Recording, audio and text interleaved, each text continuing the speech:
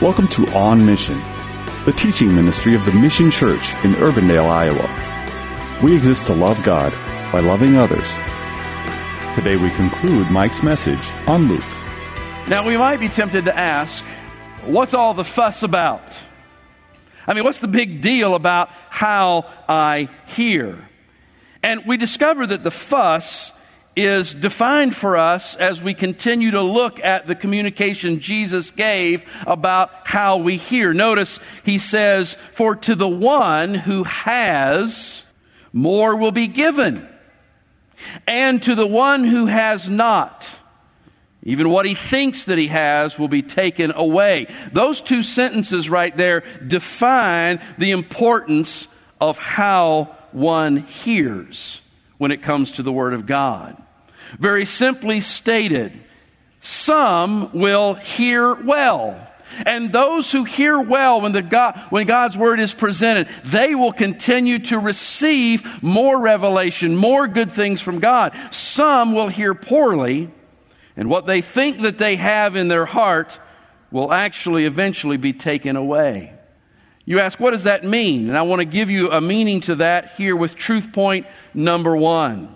Truth point number one says that we can put on an external religious show that does not truly represent our inner condition. Our inner condition, we may even be deceiving ourselves, thinking that we have something spiritual that we actually don't have. And then we put on this outward religious show. But in time, and always in time, one's true heart condition will become evident. We can put on the religious show. We can talk the religious talk. We can appear to be the real deal. But what Jesus is teaching us is that in time, the true heart condition will become evident. For example, a receptive heart. When we think about a receptive heart receiving the Word of God, it receives it obviously receptively. And over time, not always perfectly, but over time, a receptive heart keeps on receiving, keeps on allowing God's revelation to impact them. And what happens then is that we find the receptive heart yielding to the things God's Word says, and transformation begins to take place. And in this way, the initial seed grows. And more life, more productivity, more spiritual fruit is the result of that receptivity. On the other hand, the shallow and the crowded heart. Do you realize that the shallow and the crowded heart do not actually have the seed of God's Word growing in them? There's an initial appearance of receptivity, but in time the absence of growth becomes evident, resulting in the loss of what that heart thought it had. You know, there's nothing more sad, really, in my estimation, than to see one who starts off with a bang and starts off with apparent joy over time being goodbye some 20 years ago. When you look into Josh Harris's life, you find that for 20 years he represented the Word. He wrote books about the Word. He pastored a solid, Bible-based, gospel-centered, Jesus-focused church. But there came a point just recently where he came out publicly and said, "I'm divorcing my wife, I'm leaving my children, and this was the capstone, and I am not a Christian." How does that happen? How does somebody write a book like I Kissed Dating About and a variety of other books that are all about the Word of God and pastor a very solid church, but then come to a point where they say, "I'm walking away from my marriage, I'm walking away from my kids, and I am not a Christian, I'm going to walk away from Jesus"? How does that happen? And I'll tell you that in part it happens over a period of time. It doesn't happen like that.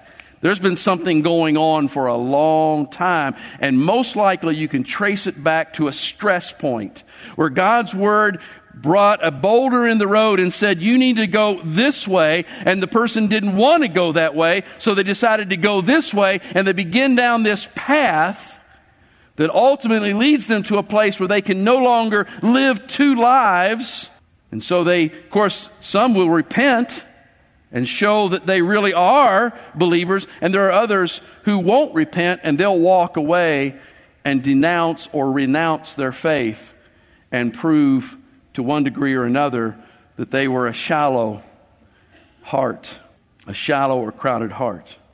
I want to say to you, and I want you to remember this, that I'm not qualified to pronounce final judgment on Joshua, and I don't want to do that. I'm not qualified. But from everything I've been able to see, he does appear to be one with a shallow or crowded heart. That brings me to truth point number 2. Truth point number 2 says that as the parable of the wheat and tares, which you'll find in Matthew chapter 13, verses 24 through 30, as the parable of the wheat and the tares, you find that both the wheat and the tare grow and they coexist and they appear to be exactly the same for a time.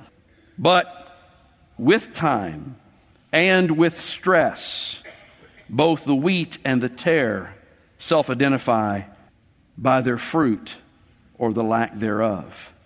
And ultimately, it comes down to how one hears the Word of God. When they heard it initially, were they receptive or were they non-receptive? As they continue to hear it and growth should be taking place, are they hearing it receptively or are they hearing it rejectingly? You know, one of those ways of hearing the Word of God yields true transformation over time, while the other yields, at best, a veneer that cannot sustain. And in part, this is what the light that Jesus speaks of in verse 16, and the revelation of what was hidden and secret in verse 17 is all about. With time and exposure, the light of God's Word reveals the true nature of the human heart, and it shows whether it is receptive or whether it is non-receptive. As we come to verses 19 through 21, we run across a couple of potential problems. I want to identify those problems, and let's see if they actually are a problem. The first problem that I observe in the text is that the gospel writers, Matthew and Mark, take this event that we find in verses 19 through 21, and they place it earlier in Jesus' ministry. They place it much earlier than the parable of the sowers. And so what we have now is we have Matthew and Mark showing Jesus doing something over here, and in Luke it appears as though he's doing it over here, and it seems as though we have a disconnect. However, with closer inspection, we find that the problem resolves itself as we remember that Luke's gospel is not always chronological. In fact, Luke purposely writes in a thematic way. And so there are places in his gospel that it will use an event out of sequence because it fits with the theme of what he is trying to get across to Theophilus, who, remember, was his original audience, the original person he was writing to. So hopefully that clears the way there. The second thing that we find is the way that Jesus seems to disrespect his mother and his brothers by not acknowledging them and pointing to his disciples as his new family.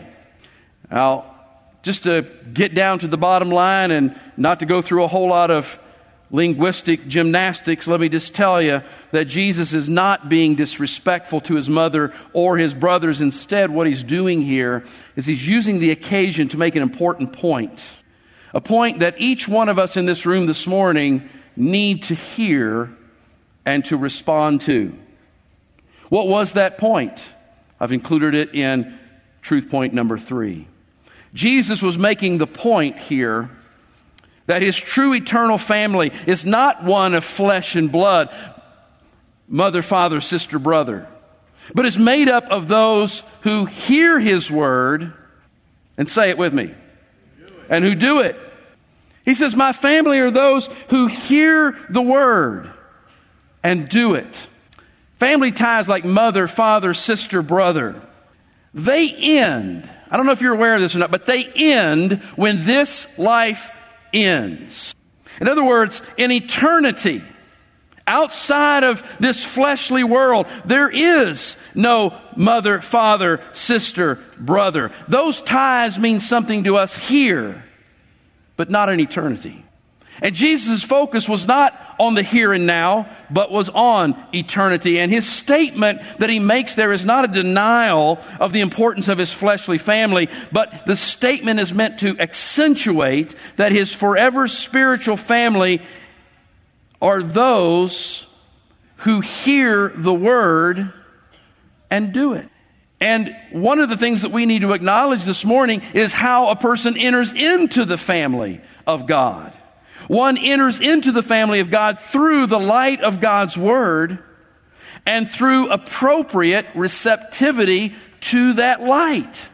For example, when God's word says that salvation is not by any human work, but is through faith in Christ, and one hears that, but then they continue to trust in their own manufactured righteousness, they have heard the word, but they have not responded appropriately.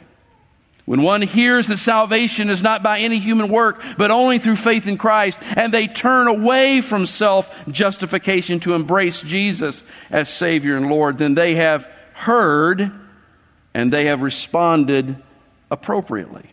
So what we discover out of all of this morning is this, is that how we hear is as important as what we hear.